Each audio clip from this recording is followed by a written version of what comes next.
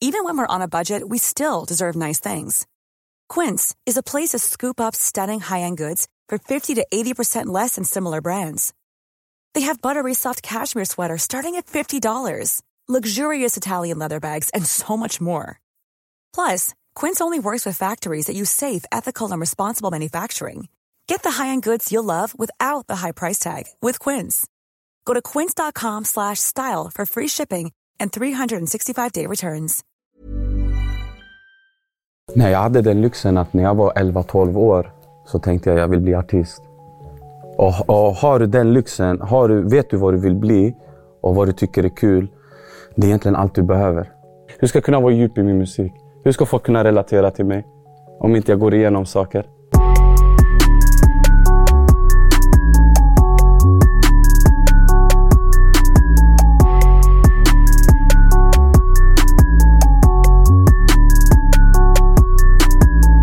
Hej på er och välkomna tillbaka till Dialogiskt. Mitt namn är Viktor och jag är som vanligt er host. Vi vill fortsätta med att säga tack för att ni delar, subscriber och framförallt tipsa era nära och kära om våran kanal. Som sagt, ni är en del av våran livlina. Den här gången har vi en gäst som är en pionjär inom svensk hiphop, reggae. Väldigt, väldigt aktiv artist och en person som så här, hos Dialogiskt har varit efterfrågat sedan dag ett. Han och jag har en personlig relation. När jag hade en annan podcast så stack jag ut hakan och försökte vara kontroversiell med att säga att den här artisten inte jobbar tillräckligt bra. Och det fick jag ta tillbaka. Och det är en annan historia. Men som sagt, den här presentationen blev för lång. Jag vill börja med att säga välkommen till Dialogiskt, Danny M. Tack så mycket, broder. Danny Montserrat. Aha. Hur är läget? Jättebra, man. Jag svär. Bättre Skönt än på länge. här. Tack som fan, mannen. Bättre än på länge. Hur har sista tiden varit? Jag tänker corona, pandemin. Ja, det var ju, det är klart det var lite tråkigt för oss artister. Speciellt jag som gillar att köra live och körde mycket live. Men på ett sätt, jag har vänt det till något positivt för jag kunde ha varit mycket i studion. Mycket mer än vad jag kunnat innan. Så jag har passat på att vara mycket i studion. Jag har passat på att vara mycket mer på gymmet. Jag har inte druckit lika mycket. Nej. Och sådana saker. Så att det har medfört lite positiva grejer också. Ja, på gymmet. Jag ser att du har bra boxning. Ja, helt okej. Du har bra boxning. Tack, bro. Jag har sett din boxning. Du har bra raka, bra krokar, bra fotarbete. Tack. Lång kille är också, så räckvidden är ingen fel på. Vad kommer boxningsintresset ifrån? Jag svär, det är inte ens... Jag har inte haft intresset superlänge. Jag har väl kollat på boxning ett tag. Men så var det några år sedan som jag bara... Fan, jag vill kunna det här. Alltså jag vill i alla fall... Ja, jag vet inte. Det var väl kanske egentligen 3-4 år sedan som jag började så här... Vilja ta tag i det. Men jag är lite sån där... Om jag verkligen intresserar mig för någonting... Då ser jag till att bli bra på det. I alla fall helt okej på det. Ja, men jag tänkte säga det. Du känns som en sån person. Jag är stenhuvud, bra. Du är stenhuvud. Jag är riktigt stenhuvud. Handlar det om att du själv vill... Du sätter en hög standard på dig själv, eller är det någonting som kommer hemifrån?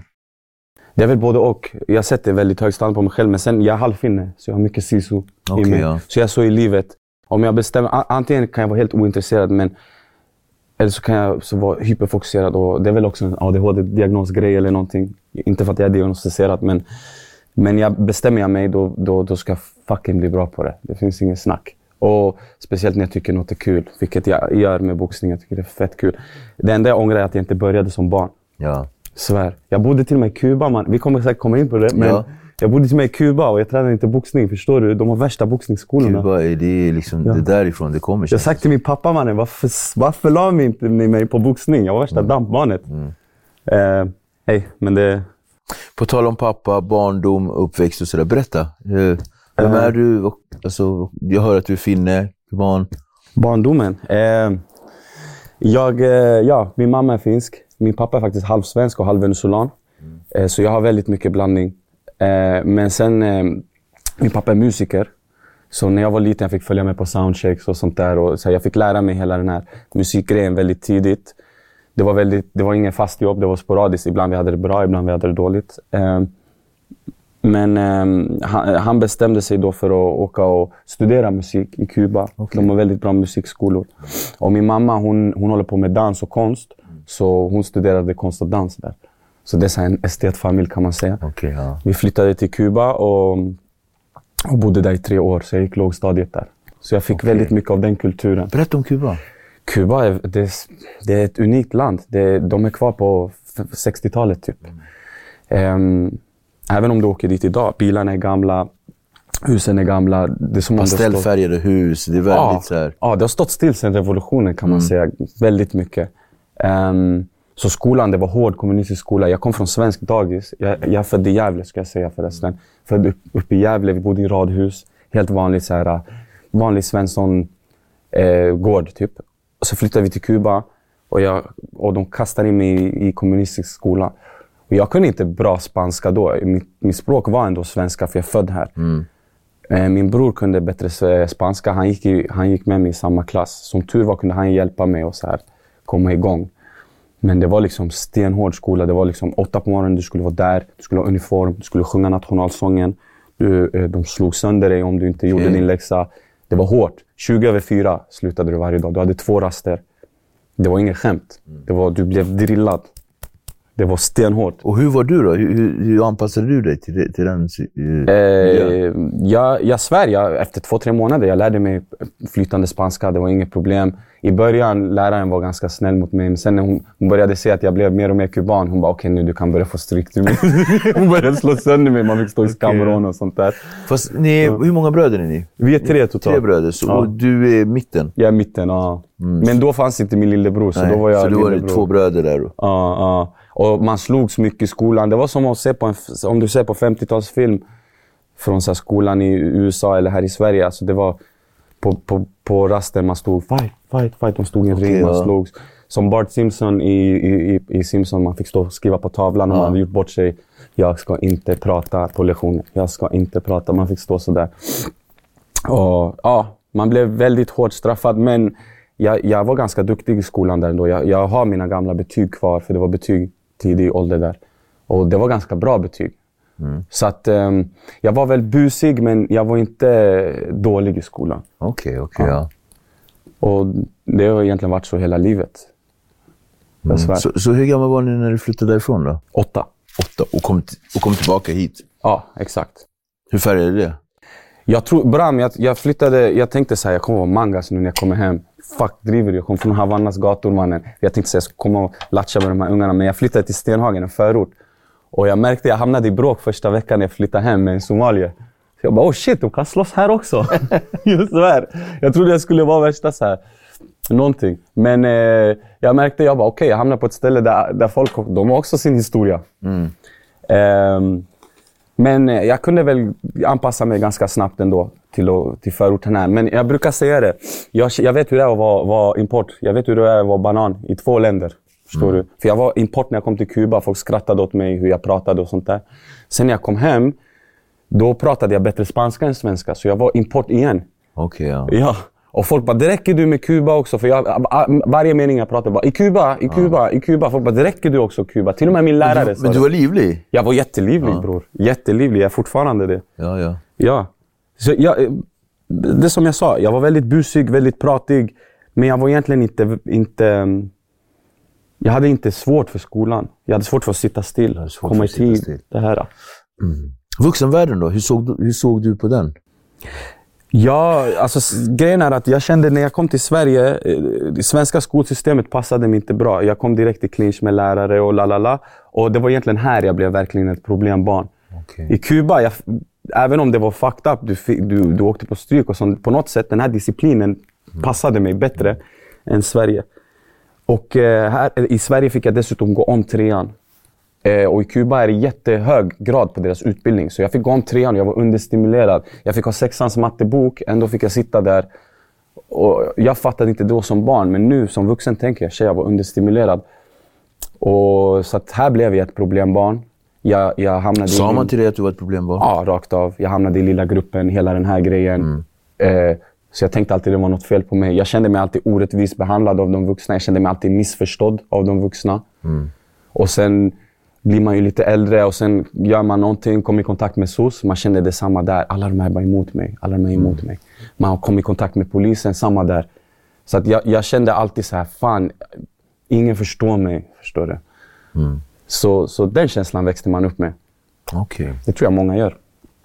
Samhörighet då? Vad kände du samhörighet? Jag kan tänka mig att hemma var det väldigt så här, det var mycket glädje. Jag tänker, ni har ju musiken och det estetiska gemenskap. Alla 3 syskon är ju artister. Så att, och mamma och pappa. Alltså, så att ni har verkligen mycket att prata om. Matbordet. Ja, och jag brukar säga det. Jag hade jättebra barndom. Jättefin barndom. Mina föräldrar var tunga, de var stränga. Så jag fick en bra uppfostran. Alltså, jag skulle ändå säga det. Det var väl i tonåren som det blev lite mer turbulent, skulle jag säga. Men nej, barndomen var fint. Jag tyckte vi hade ett bra hem, vi hade mycket kärlek och så här. Så jag har fått ändå en bra grund att klara mig i livet. Svär. Okay. De gjorde ett bra jobb, mina föräldrar. Barndomen, absolut. Men tonåren då? Uppsala och tonårsruschen? Du hade ju en sån period. Exakt, jag brukar säga att barndomen var jättelycklig, men tonåren var lite värre. För att, alltså du vet, bor man i orten och är 13 år, det är ganska svårt att inte dra sig in i knas. Mina föräldrar, det var mer bråkigt hemma, det var lite oroligt hemma, jag gillade inte att vara hemma. Det kändes inte som en trygg miljö, så jag var jättemycket ute på gatan och sådär. Men var det så här experimentellt eller var det... Jo, det var ju sådär. Det var ju så här, för att då folk började ta droger och sånt där. Så att man började testa allt. Sen började jag på ett gymnasium när jag var 15 som var så här känt i Uppsala för att det var mycket droger där. Och det gick fett med bönder där. Och jag minns de här bönderna, de visste inte hur man fick tag på hasch. Men det gjorde jag. Så jag tog 200 av den, 100 av den, 200 av den, 200 av den, bla bla bla bla. Tills jag hade typ 1,5. Och det köpte man på, du minns hur det var på den tiden, du fick 50 gram för det där. Ja. Det var mycket för 1,5. Ja, 50 price de här tiderna. Så jag gick, jag hämtade mina 50 gram, så gick jag dagen efter, så gav jag alla en knätch, Helt plötsligt, jag hade 40 gram i fickan. Gratis. Belash. Så att jag bara, det här är fett nice. Jag har gratis röka, plus jag gör pengar. Och just det, och jag måste säga det också, jag fick inte mitt studiebidrag för vi hade en misshandel, jag och min bror hade misshandlat en kille och vi hade fått en fet böter. Så mina föräldrar, de bara, fuck you, vi kommer ta ett studiebidrag. Den här laxen är vår tills den är betald. Hur länge? 2 år, 3 år, wow, du vet. Vad fick vi? 25 lax, det var ändå mycket på den tiden. Det var struggle i skolan. Aha. Så att jag måste fixa pengar på något sätt. Jag måste ha, kunna ta en cola, gå på bio. Så Beckna, när man upptäckte det där, man bara, wow! Det här är värsta grejen, bre. Och på den tiden, det fanns inte det var inte organiserat uppstyrt nu. Jag kan tänka mig de här 10-11-åringar går Beckna. På den tiden, det var ändå inte så. Så då jag upptäckte Beckna och jag kände mycket folk. Jag är social, har lätt för sociala. Och så det gjorde att jag kände mycket folk, random folk. Bönder, svennar, den här. Kände folk överallt. Så det blev ju så att jag blev duktig på Beckna. Jag blev jätteduktig på Beckna. Jag hade ett brett kontaktnät. Så de äldre såg ju det i kvarteret. Det var mycket rånare där jag bodde. Mycket gangstrar helt enkelt. Jag gillade bara flumma i musik och Beckna och så. Men de skickade på mig fullt med grejer. Och jag blev alltid av med den snabbt. Så att jag blev jättepopulär hos de äldre. De visste att de kunde skicka på mig. Jag blev av med den direkt. Så det var min skill, verkligen. Och det var egentligen så som jag kom i kontakt lite med grövre kriminalitet också. Ingen så våldsbrott och sådär mycket? Jo, men det är klart. Så här, någon dabbling här och där, lite sådana saker. Absolut. Det är sånt som hör till. Kanske någon jävel duckar en. Man får göra vad som krävs för att få sina para och sånt. Polisingripande, häktningar, anhållan? Sånt också. Någon keffbax här, någon bedrägeri.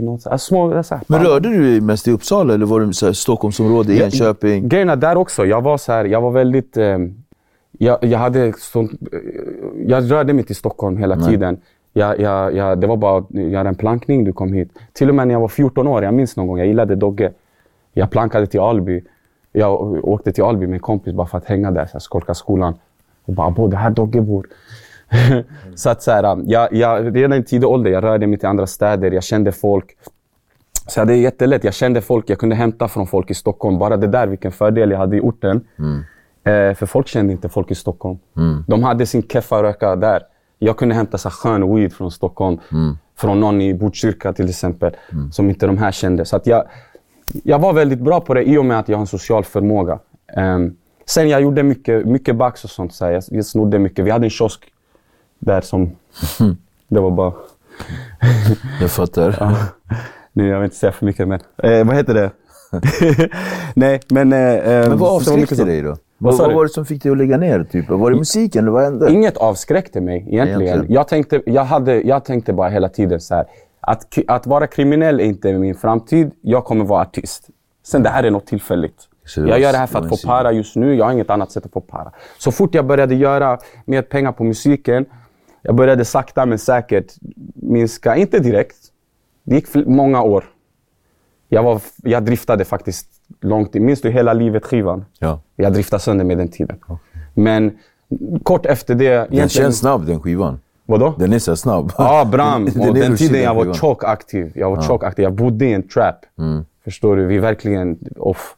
Men det finns en låt som heter Trap House. Ja, det var från den tiden. Vi var väldigt driftiga på den tiden.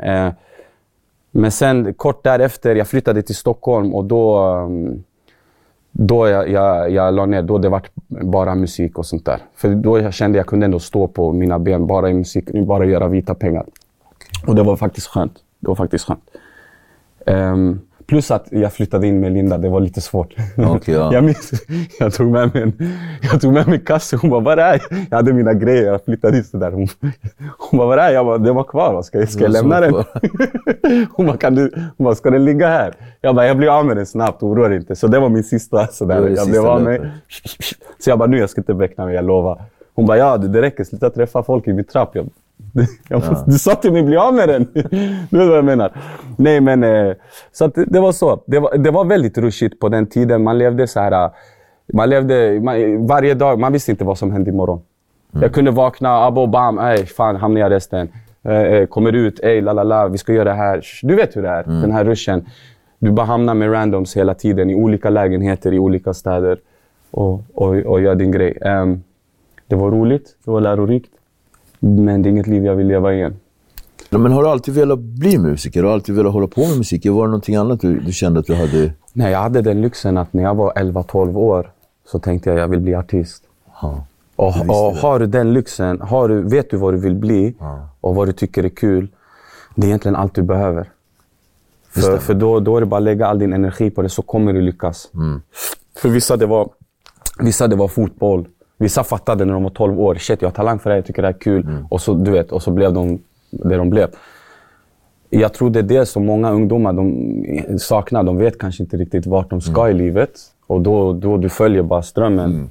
Jag var alltid så här, jag ska bli artist. Jag ska stå på stora scener, det är det här jag vill göra. Minns du det ögonblicket där du kände så att this is it? Alltså det var ju längre fram. Det var egentligen när man var typ så här 20-21, man började känna så okej, nu det kommer gå bra, nu är jag bra på det här och nu börjar folk se det. Jag tror när Masse delade ett klipp med mig när jag rappade första gången på när du sitter där på soffan, va? Är det den där när du sitter på soffan? Det kanske det är. Jag svär, jag minns inte vilket klipp det var. Jag minns att han delade ett klipp och skrev så här: vi söker talang i den här kalibern. Jag tror det.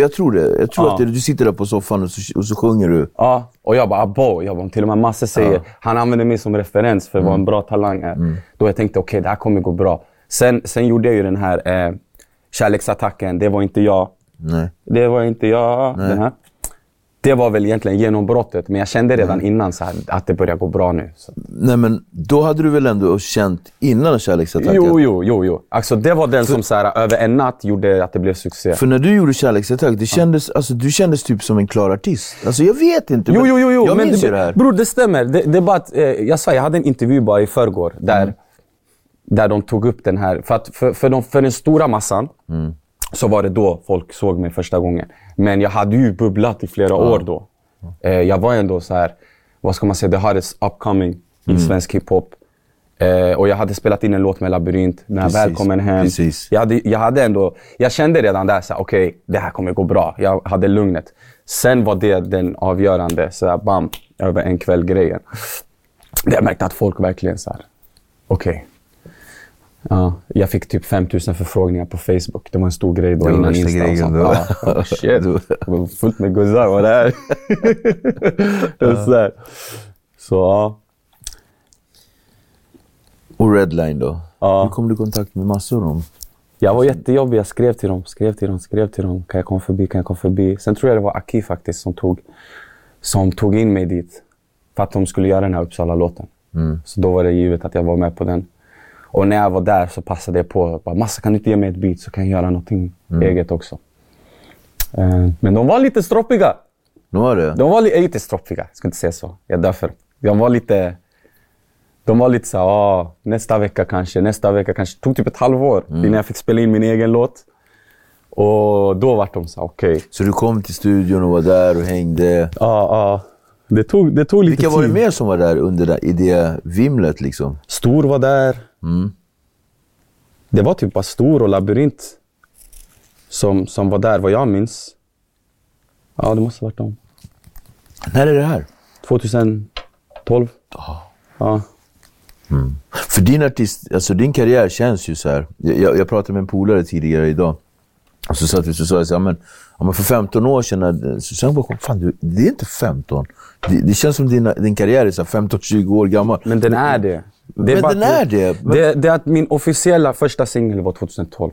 När jag släppte med label, släppte med allt sånt där. Innan jag hade ju fucking kastat... Jag är som Soulja Boy i Sverige. Ja, jag är först med allt. Kom ihåg när jag skojar. Nej, men jag är som Soulja Boy för att jag var egentligen den första rappare som så här kom upp genom YouTube, tror jag.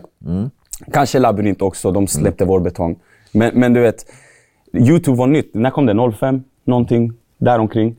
Typ 07. YouTube, när kom YouTube? Tittarna kan säkert svara på det. Jag har sagt fel förut i intervjuer på Spotify, så de får se. Men den tiden, jag minns 07-08, jag började ladda upp så här gamla keffa så här MP3-or, alltså dåligt inspelade och sånt där. Och det började få lite spin redan då. Så sen den tiden har jag ändå känt att okej, det börjar gå bra. Sen hade jag så 3-4 år där som jag strugglade på YouTube och så här, inte hade något team eller så. Sen 2012 är väl officiellt då jag verkligen sa okej, nu med label, ett ordentligt släpp. För jag ser ju dig som en av pionjärerna inom både svensk reggae och rap. Och då tänker jag så här parallellt med bland annat Syster Sol och Kartellen. För med Kartellen gjorde ju den här, vilken var det? Mina områden, eller? Ja. Det kom där samma år, det var det där succéåret när jag slog igenom. Det kom där 2012 tror jag också. Ortens favoriter med Labyrint kom. Det var många såna här pam som kom tätt på rad. Sen finns det ju pionjärer innan dem. Alltså jag lyssnade ju på Latin Kings. Jag lyssnade på Ken, Ayo Blues, de här. Petter, alla de där. Ja. Inte så mycket på Petter. Inte så mycket, vissa låtar. Men jag vill ändå ge han cred. Men han är definitivt en av pionjärerna. Ja, 100%. Ja, jag lyssnade på jättemycket sån här gammal svensk hiphop, men det var en helt annan era. Det här var, efter det dog det lite, så kom det en ny våg. Och det var Kartellen, jag skulle säga Labyrint. Och sen du sa Syster Sol, så det var ju reggae, svensk reggae, men jag var ju lite... Det var ju det jag ville komma in på, Uppsala och reggae. Berätta, vad är det som händer där alltså?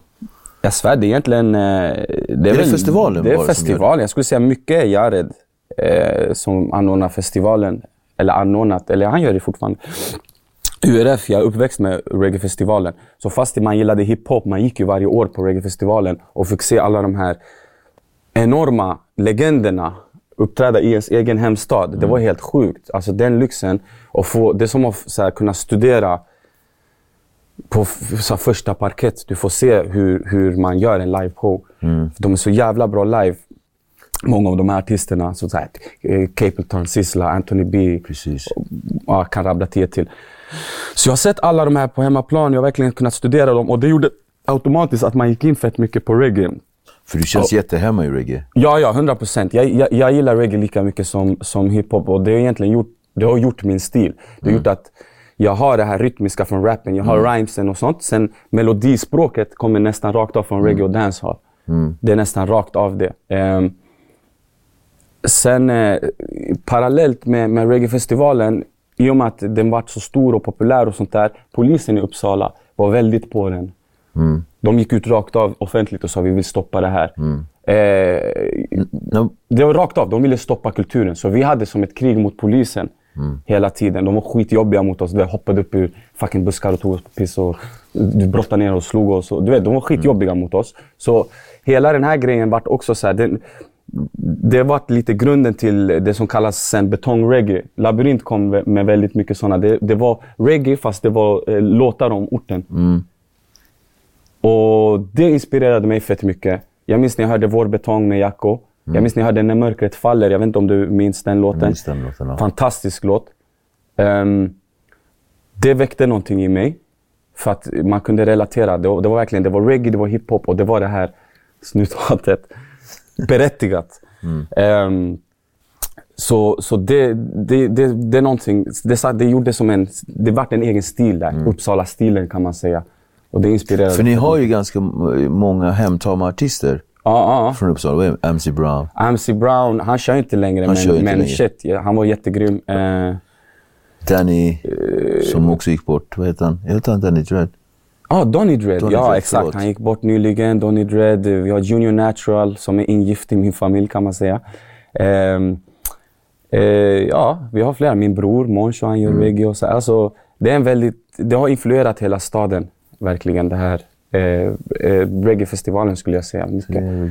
Det finns till och med en låt med Alba Rosie om du vet vem det är. Absolut, ja. Italienaren. Ja, exakt. Ja. Så Operation Uppsala. Inte en av hans kändaste låtar, men han till och med sjöng om Uppsala, om hur vidriga polisen är i Uppsala. För de var jättejobbiga och jag svär, det fanns en riktigt rasistisk underton skulle jag säga till det där. För att det var en så fredlig festival. Inga våldsbrott, inga våldtäkter, inget sånt där. Och ändå så la de så mycket resurser på den och verkligen så här fuckade den här festivalen. Vad tror du att det beror på? Det är för att det är ganja. Stör lugnet eller? Nej, men det är så här för att folk är väldigt så här vad ska man säga, anti-establishment och folk röker och så här, de lite skiter i så här. Men jag kände att det fanns en rasistisk underton, jag svär. Och jag gillar inte att dra det där kortet hur som helst, men jag svär på allt. Jag kände att det fanns det i deras jobb för att stoppa den här festivalen. Och nu förra året, nu i somras, var jag på den festivalen igen. Och det var fett lugn och sånt som vanligt. Och jag såg hur de bara giddrade med vissa folk. Och jag bara tänkte så fan, hur kan ni fortfarande giddra med såna här människor? Det är en fett fredlig festival. Om det inte är bråk, vad fan gör ni ens här? Jag kan känna så. Och du körde där också? Jag körde där för 2019. Ja, du körde inte i somras? Nej, jag var bara där som gäst. Du var bara där som gäst? 2019 körde jag, det var jättenice, det var innan corona. Så det var fantastiskt. Nu har jag så mycket frågor men jag ska bena av dem. När du skapar musik där, hur gör du? Alltså är du en person som liksom bara låter det, kommer det bara till dig eller tar du fram det eller beror det på vad det är för dagsform? Det beror på lite vad det är för dagsform. Ofta kommer man till studion, man sitter och snackar lite skit, bla bla bla, kanske röker en joint. Sen oftast så här, snacket som man har leder till en låt. Så om jag mår dåligt över någonting så kanske jag sitter och bara men fan det här hände och da. Och då oftast så brukar det bli en låt om det. Okej, ja.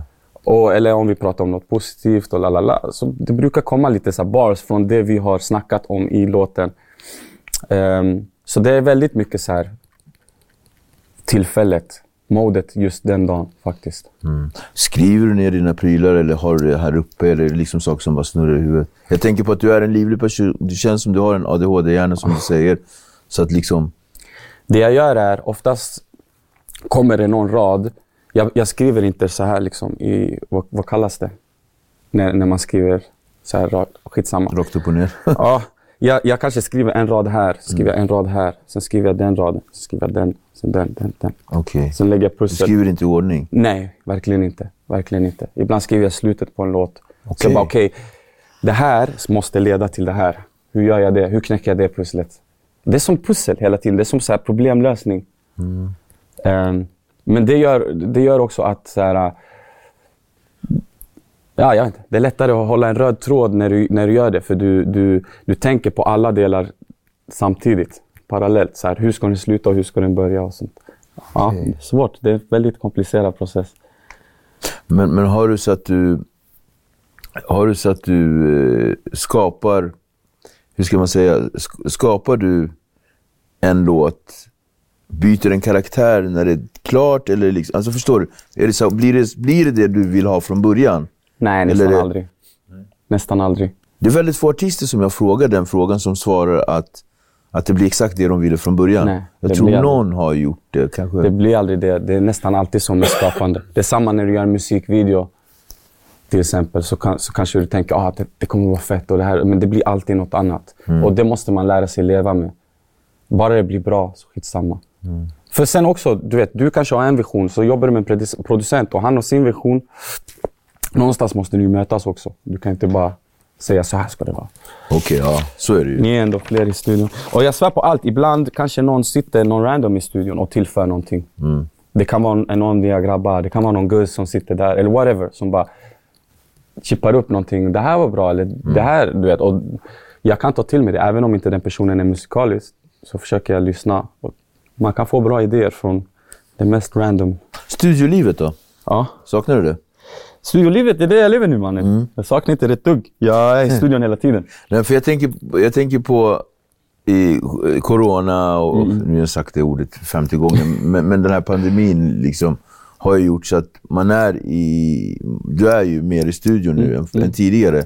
Så att det kanske var en dum fråga att säga om du saknar den. Men spelningar och sådär. Spelningar har jag ju saknat. Nu har de kommit igång och det har varit jättekul. Det har varit fullt på utan undantag. Varenda spelning har varit fullsatt. Du har ju kört varenda helg nu. Ja, nästan varenda helg nu sen, september eller något sånt där. Fett kul. Det är det jag älskar mest med artisteriet. Jag älskar att stå på scenen. Och jag tror folk som kommer på mina spelningar ser hur mycket jag älskar det så att de har kul också. Yeah. Kan man bli ringrostig av att stå? Ja, man kan bli det. 100%. När man har varit borta ett tag, man känner det. Timingen är inte där. 100%. Det blir man ju. Det är som fan. Kolla, du måste tänka. Vad heter det? Stämband, det är ju muskel. Så att om inte du har tränat den här muskeln på ett tag, din röst är sämre. Bara en sån grej. Och det betyder att du kan träna upp den sen också, så att den blir bra igen. Men jag blir ringrostig. Jag tror bara folk inte märker. Jag är väldigt rutinerad. Jag är väldigt rutinerad. Så om jag gör ett misstag på scenen, jag skrattar oftast bort det. Pull up. Jag har något. Kommer du ihåg den där gången när högtalaren ramlade? Vi var på båten. När jag stod där. Jag var ju vakt på scen där. Exakt. Det är sån här. Och det var en rolig grej som vi gjorde. Ja. Vilka av dina verk är du mest stolt över? Och det känns som en taskig fråga, för det är som att fråga någon om vem av dina barn är liksom din favorit. Lite så, men jag svär på allt. Lele är ändå speciell för mig.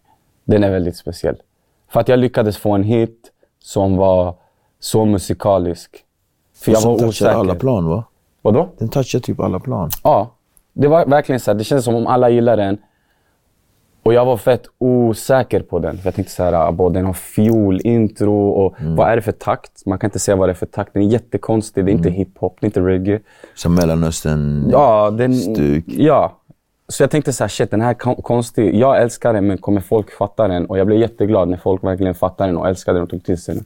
Så jag måste säga den. För jag fick verkligen experimentera och leka musik och det gick hem. För ibland är det så där, man bara, jag släpper den här, jag gillar den är fett experimentell och sen bara streamar den ingenting. Men man bara, men jag gillar den i alla fall. Finns det någon låt som du känner så att den här blev orättvis bemött? Bror, 100 stycken. 100 stycken. En låt som jag gillar, en av mina favoritlåtar heter En mening. En av mina minst streamade låtar. En mening? En mening, ja. Det var så här slutet på ett gammalt EP jag släppte. Fett jävla tung låt, fett musikalisk, mycket instrument i den, så här, en reggae-låt. Jätteseg, det är därför det är så segt tempo, roots. Det kanske bara jag, så här, för jag är en roots-gubbe. Jag älskar den där låten. Ingen bryr sig om den. Ingen, och du var i någon mode också. Ja, och för mig var det så här, jag minns till och med Andy, för han gillar också så här reggae och sånt. Han bara, vi borde göra en video till det här. Men till och med då jag sa till honom, bro, jag vet inte, jag tror inte den här kommer gå så bra. På tal om samarbeten och på tal om Andy och du har ju kört ända sedan dag ett. Nästan. Ja, alltså sen jag började göra professionellt, absolut. Absolut. Han var ju säljare på Elgiganten. Precis, han var en duktig säljare. Duktig säljare, alltså deras toppsäljare.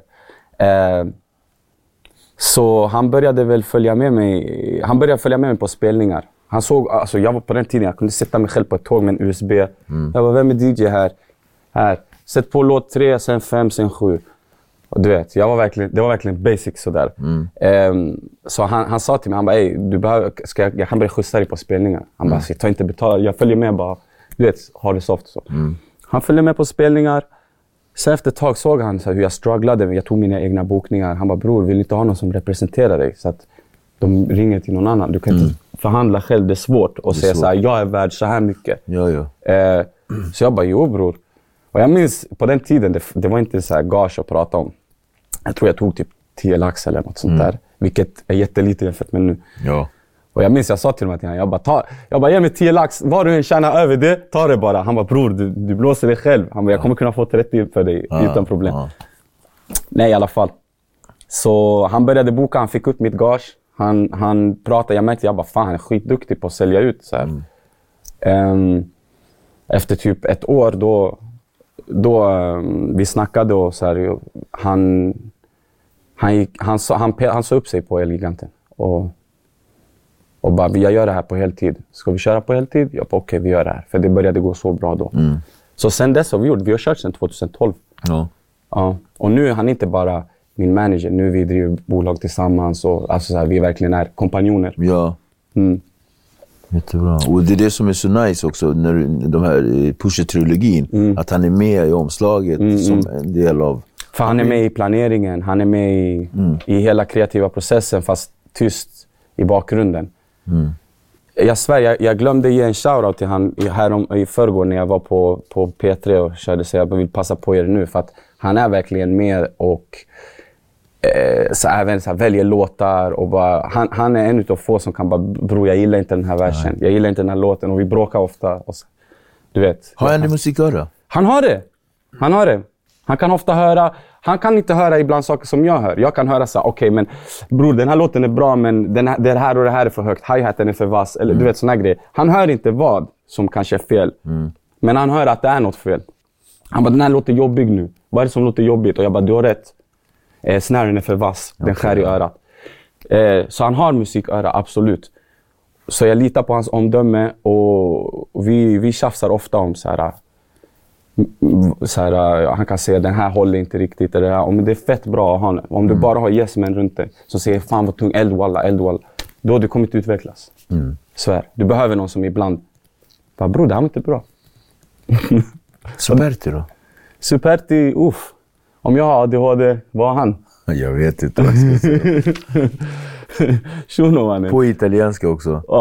Mannen. Energipaket. Också en vän, jag har känt han sedan gymnasiet. När han var rappare, han var inte ens producent. Vi rappade tillsammans, gick ut och rökte joint på rasten. Sen försvann han, jag minns han satt en volta, lite såna här grejer. Sen helt plötsligt han kom tillbaka, han bodde i Stockholm. Och bara vann en Grammis. Eller först bara, han är producent nu. Du vet, han proddade åt typ Jafar, Biggie Joe, alltså så här.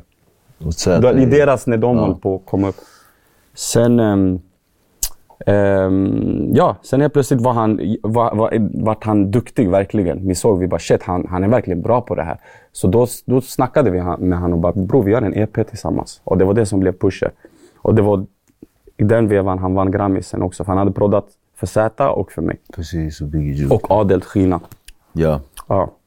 Det var nog den som också... Den sparkade in dörren för många rappare. Jag skulle säga den låten. Den har inte fått cred för det, tror jag. På tal om att få cred. Du har ju otaliga släpp, alltså otaliga samarbeten, otaliga singlar. Artistkarriär har sträckt sig i alla fall minst 15 år. 5 album, va? 5 album. För 5 album? 5 fullängd album. Fullängda. Och hur många EP? Jag vet inte, typ 3. Så på tal om cred, vad är dina priser och nomineringar? Alltså, baby, och det här är liksom, jag säger till dem. Och vi har haft den här diskussionen. Vi har haft den här diskussionen redan under Nime oss, och där vi liksom claimade att du är en av de få som liksom är så kontinuerlig i ditt skapande. Och som också, alltså man kan ju vara kontinuerlig utan att man boomar hela tiden, att man liksom så här men det är hits efter hits efter hits och samarbeten. Och så när liksom yngre artister så hakar ju du på nu. Och det är så intressant att kalla dig för veteran. Du har ju hållit på länge, men du ändå har den här unga stilen så att du når ju alla. Och man undrar, vad är det som händer? Och det är ändå, vissa av de här priserna är ju folkets röster.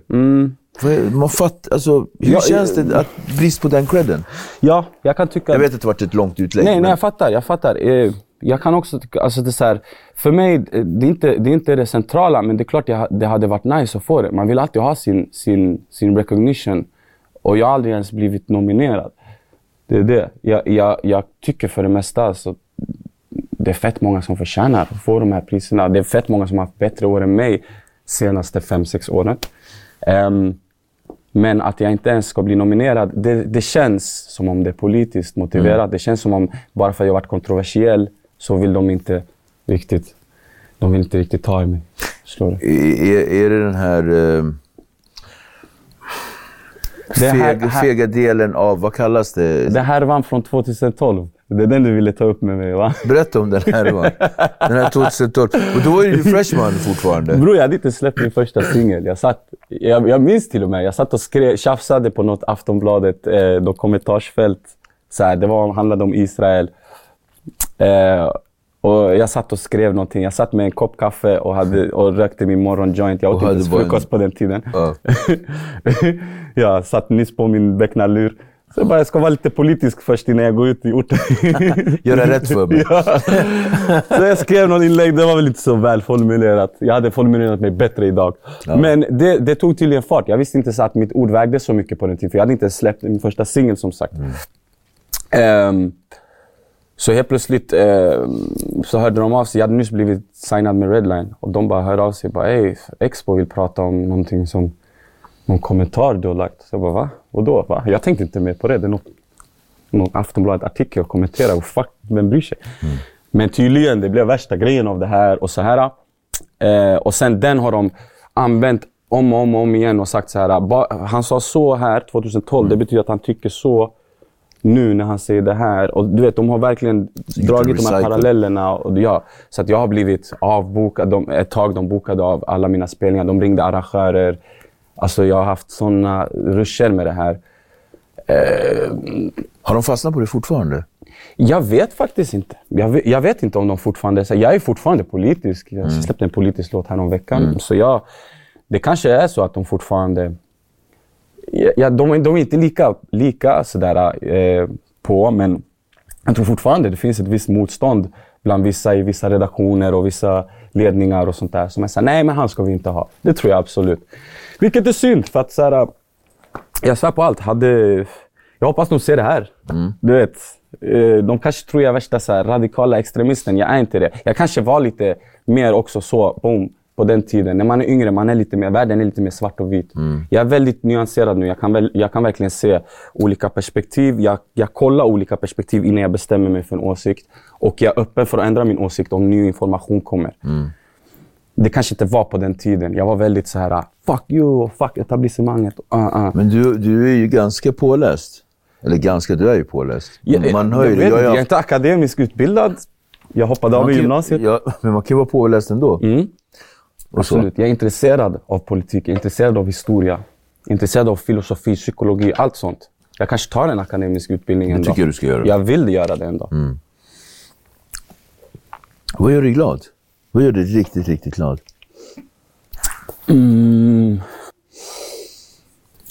Jag får så mycket glädjeämnen i min vardag. Jag kan bli glad över träning, jag kan bli glad över mat. Alltså... När jag äter mat, ibland utan att tänka, jag bara folk bara, det räcker man, sluta stanna. Jag bara, Du är som små barn som bara Jag kan dricka glas varje bara. Jag är riktigt sådär, du vet.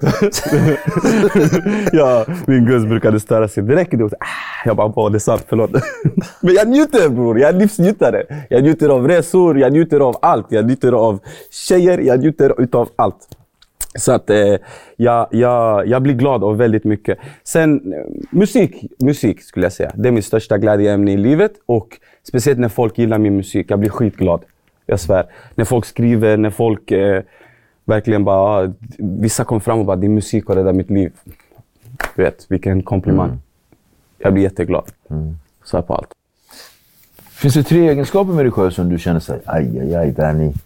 Ja, det har väl alla. Ja, självklart. Jag är envis på gott och ont, ibland lite för envis.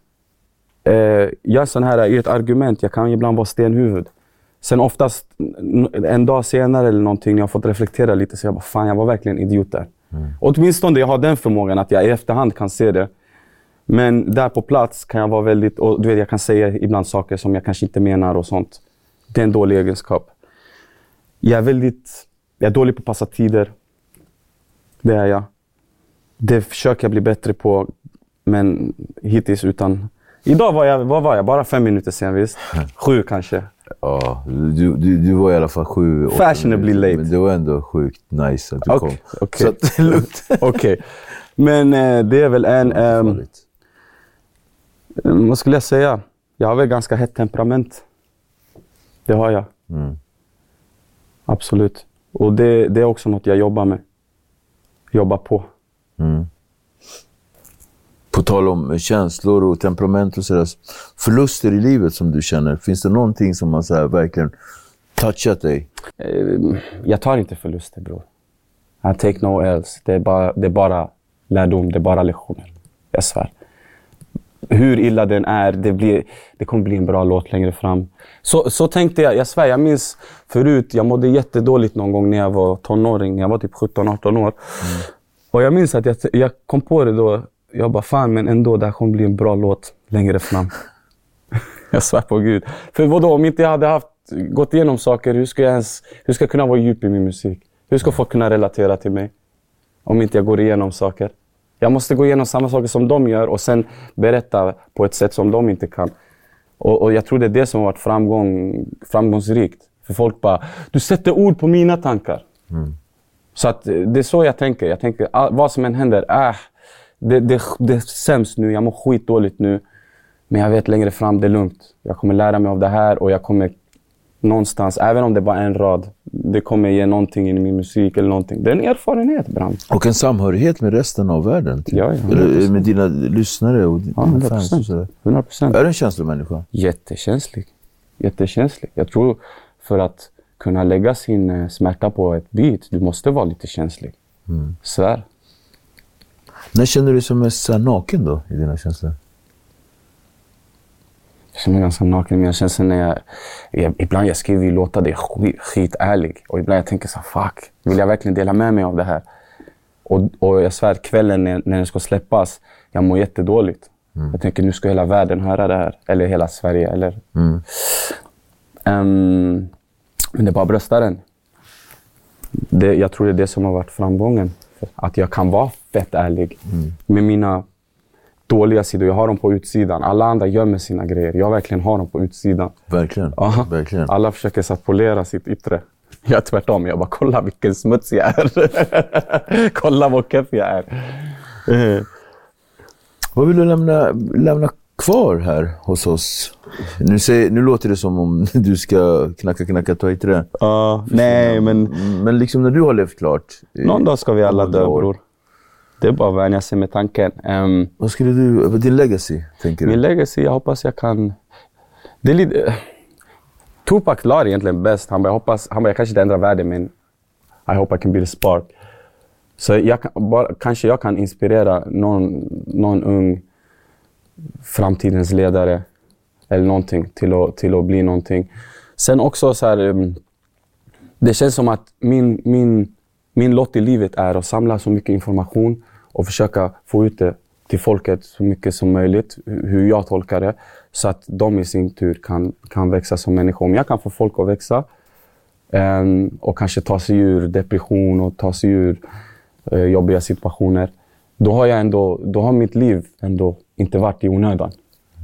Och det är det jag tänker. Jag svär i framtiden, jag vill typ föreläsa för ungdomar eller du vet, någon sån här grej. För jag har mycket att säga, jag har mycket att berätta, känner jag. Jag har någonting att tillföra här i världen. Vad vill du säga till de yngre då? Vad skulle du säga?